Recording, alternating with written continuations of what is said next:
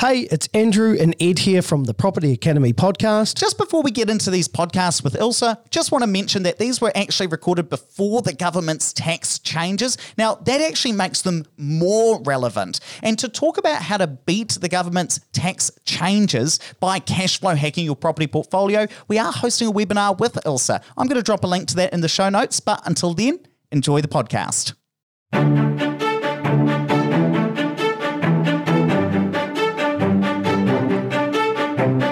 Hello and welcome along to the Property Academy podcast. I'm your host, Ed McKnight. I'm Andrew Nicol. And today on the show, we are once again joined by Ilse Wolfe, who is a professional property investor. Ilse, welcome back for our final episode together in this round. Thanks again. Now, and today we're going to delve more deep into your property coaching story. So we mentioned on the last show about how you'd used a property coach to go from 1 to about 6 million within your portfolio. And I'm really keen to dig into exactly what that was like and walk through that experience because, of course, we're now looking to start a property coaching service where we help people do and execute the BRRRR strategy. You're going to be working on that with us here at Opus Partners. And I think people are going to be interested in hearing, well, what was your experience like? And maybe some things that might be a little bit different based on what you'd gone through. So walk us through back to how you got into this. So as I was saying on the last episode, Taylor and I had managed to grow our portfolio to a point where we thought, okay, we're kind of getting a feel for this, but we knew we weren't actually using our investment as efficiently as possible. I didn't know the nuts and bolts of how to really run a cost-effective and efficient renovation. We were missing a few strings to our bow. So we decided to get professional help from a coach who already was living the lifestyle and had the results that we wanted for ourselves. So we wanted to mirror what they were doing, thinking that would, propel us forward.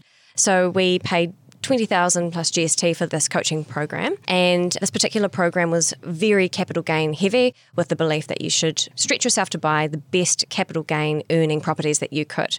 So we went all in with this. This was great. This is our bread and butter. So we were very focused. This is an Auckland kind of firm? Yeah, so this much is focus on high value properties. Yes, so the philosophy was that they had a very specific geographic reach, you're right. So within Auckland, the ambition was for their students to buy as centrally as possible. So really focusing on catching those capital gains. And did you get them? We did.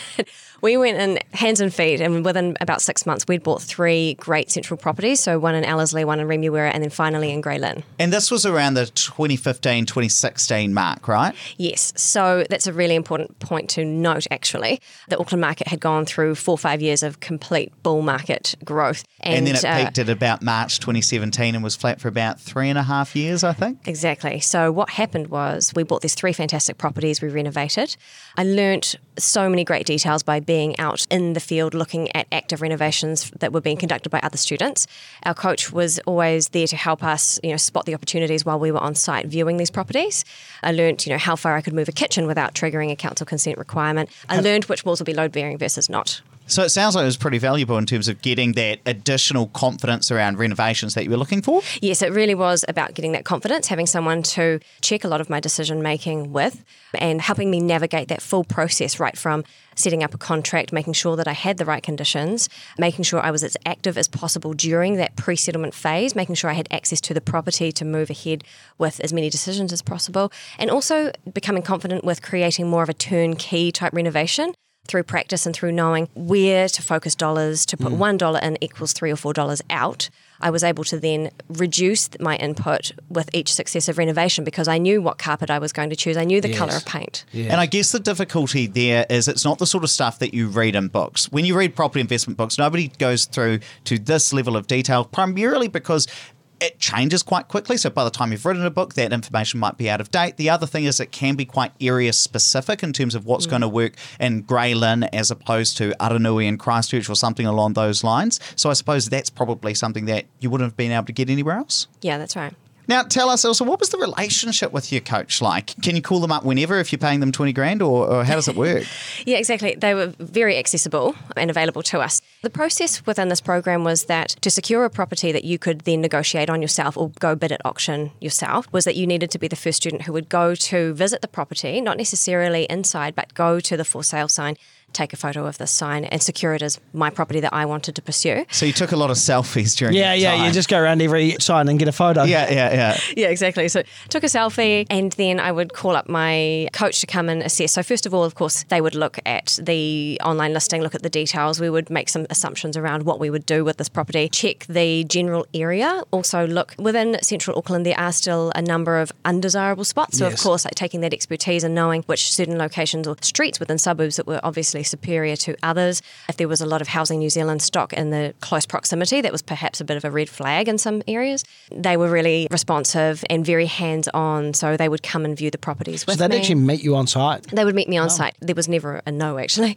Every property that I did want to view, they would come meet me there, walk through the property, spot any red flags, certain cracks in places that I should be aware of. And really, through their experience, it was almost a verbal on-site building inspection, an informal inspection from their perspective. Was there any kind of fair use limits to how often you could take them to properties? I mean, I'm sure that if you took them to one every day for 100 days, they'd probably say, hey, also this is getting a bit ridiculous. But was there any kind of guidelines as to how much you could actually use one of these people? Well, it's within reason. I was probably one of the more active investors because I was starting to pursue this as a student full-time. So fortunately for me, they were available during the work hours, the typical business hours, and that worked really well in my favour for trying to whip around Auckland as fast as possible in traffic to get these properties.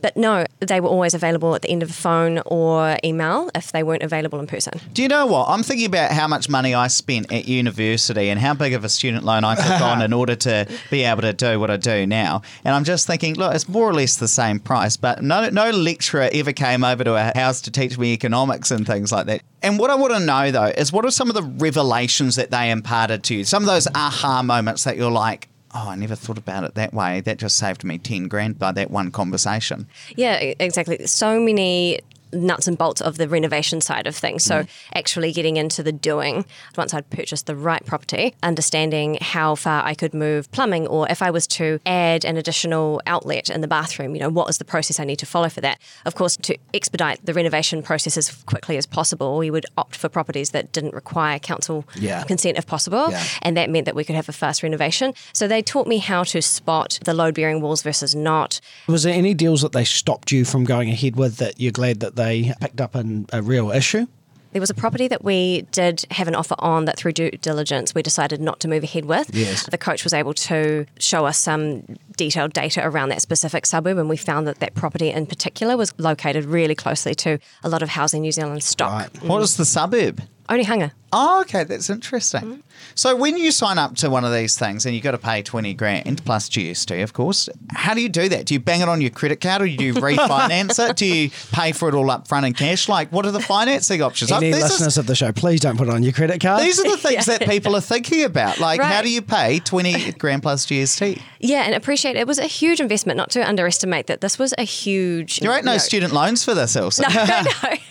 This is a huge bet, putting our future on the line to really put our trust in someone else. So no, it wasn't as simple as that. We definitely didn't want to put that on our credit card. We had two options, actually. We could either pay up front with a slight discount, or we could split those payments on a monthly direct debit. Over how long? Over 12 months.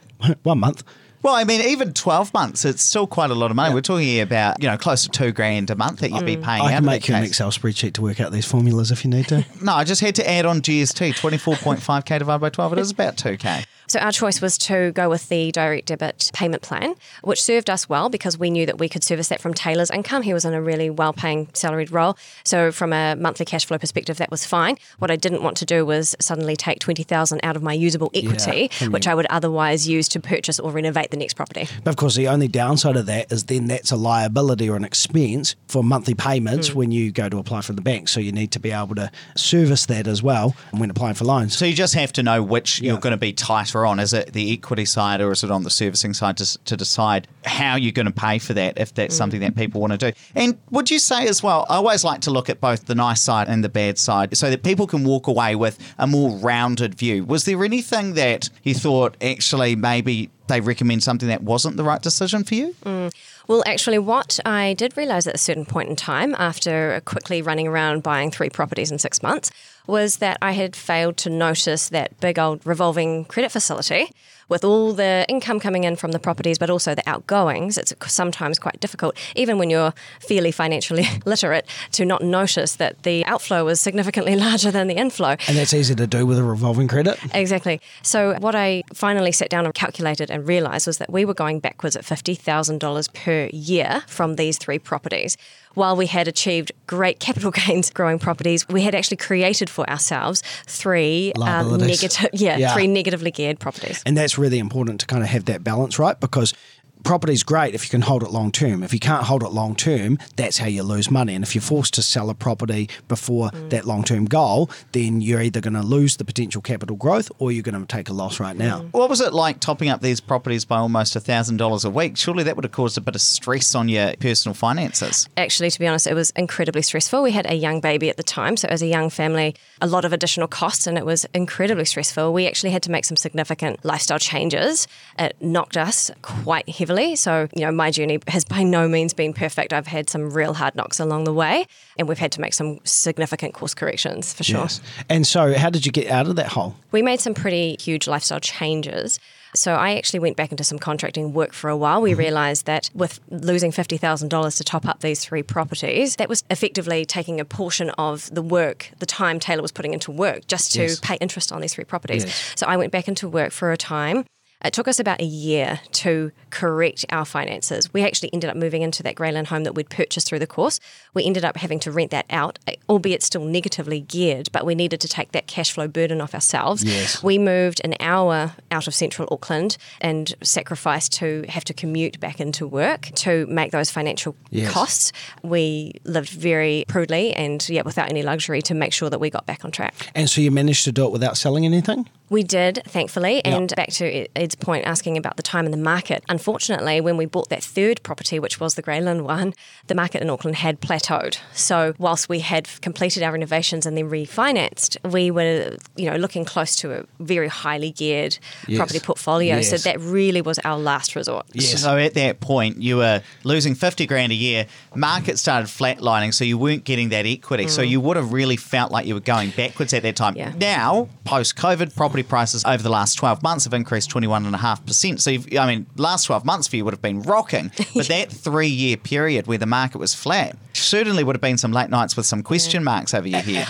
Totally. And look, what you learn and read and focus on really reveals what your focus is. And for me at the time, I'd been so single-minded about the capital gains aspect of our journey that I'd failed to see the holes in my knowledge. And that was a pivotal moment for me. I needed to school up on the income side of things. So for me now, taking that hard lesson, the last couple of years, we have managed to get our finances in order. And actually, we've really accelerated with the fact that we've now focused on this cash flow hacking and maximising as much income out of every single purchase. Yeah, and it's such a good lesson to learn, particularly early on, because the larger your portfolio, the more you got to lose. But if you don't get that balance right of cash flow and growth, you won't be a successful property investor because you just can't afford to get to that next level. And the market takes care of everything if you can weather that storm. Yeah. As part of my fundamental criteria for any property now, I would never look at a solely capital gain product for myself and my clients. I think a balanced approach is by far the best way. That's the key lesson for me. So tell me this also, you're now getting to the stage where you're now starting a property coaching service, focusing on BRRRR and really active strategies, working with some very handsome gentlemen in order to be able to do this, if I can say that. But why are you looking to start a property coaching service focusing on active investors? Yeah. Well, through that personal experience that we've had, being very focused on one side of the fence with the capital gains and then understanding the absolute importance of having a balanced approach, I really feel that we've now come to a point where we have the expertise to offer to people who want to follow on that same journey. It has organically come through contacts and friends and family. The last few years I have been assisting them to purchase, to renovate and repeat themselves. Now we have a really well-oiled machine, at the heart of this business. Well, yes, it comes down to the numbers. At the heart of it is I'm always thinking about who is going to be the end tenant in this property and then working back from there. Once the numbers say, yes, this property is a goer, I can be confident that purchase will suit either myself or a client. And one of the things I'm really excited to add into the industry is actually having a financial plan basis around kind of a strategy. Yeah, so this is not a one-size-fits-all program at all. What I've learned in the past for myself is that just plugging into a system is not what works for myself, let alone everybody. So this is a full wraparound service that will be completely customised to an individual circumstance. We will work out what your goals are. If you don't actually have them written down on paper or if you don't know them yourself, we'll help you work those out, and then we'll work out which properties, which buying criteria are going to propel you with an active strategy towards that outcome. Now, what I want to ask you, Elsa, is who is this sort of thing not the right fit for? I think we've got an understanding of, who it's right for, but who should not use this sort of service? Now, look, this program doesn't suit everybody. The type of investors who are looking for a turnkey solution with a property that is ready to be tenanted and ready to create income for them, this is an active strategy that requires involvement in some shape or form. You also need to have a slightly different risk profile in the sense that there are uncertainties with the burst strategy. You need to be comfortable that the outcomes aren't definitive. We can plan for those as best we can within the constraints of the existing environment and how that can change. But this is for someone who wants to accelerate their financial results by controlling outcomes through active renovation in order to buy properties as fast as they possibly can. Fantastic. Let's wrap it up there. But please don't forget to rate, review, and subscribe to the podcast. It really does help us get the message out to more people. And hey, if you want to learn more about this burst strategy with Andrew, Elsa, and I, we are having our monthly webinar in April dedicated to teaching you how to run a burst strategy in today's market with the LVR restrictions, with the things that the Reserve Bank are looking to do right now. So if you want to come along to that, absolutely free. Tap or swipe over the cover art. There will be a link in the show notes, or just go to opuspartners.co.nz. You'll be able to sign up there.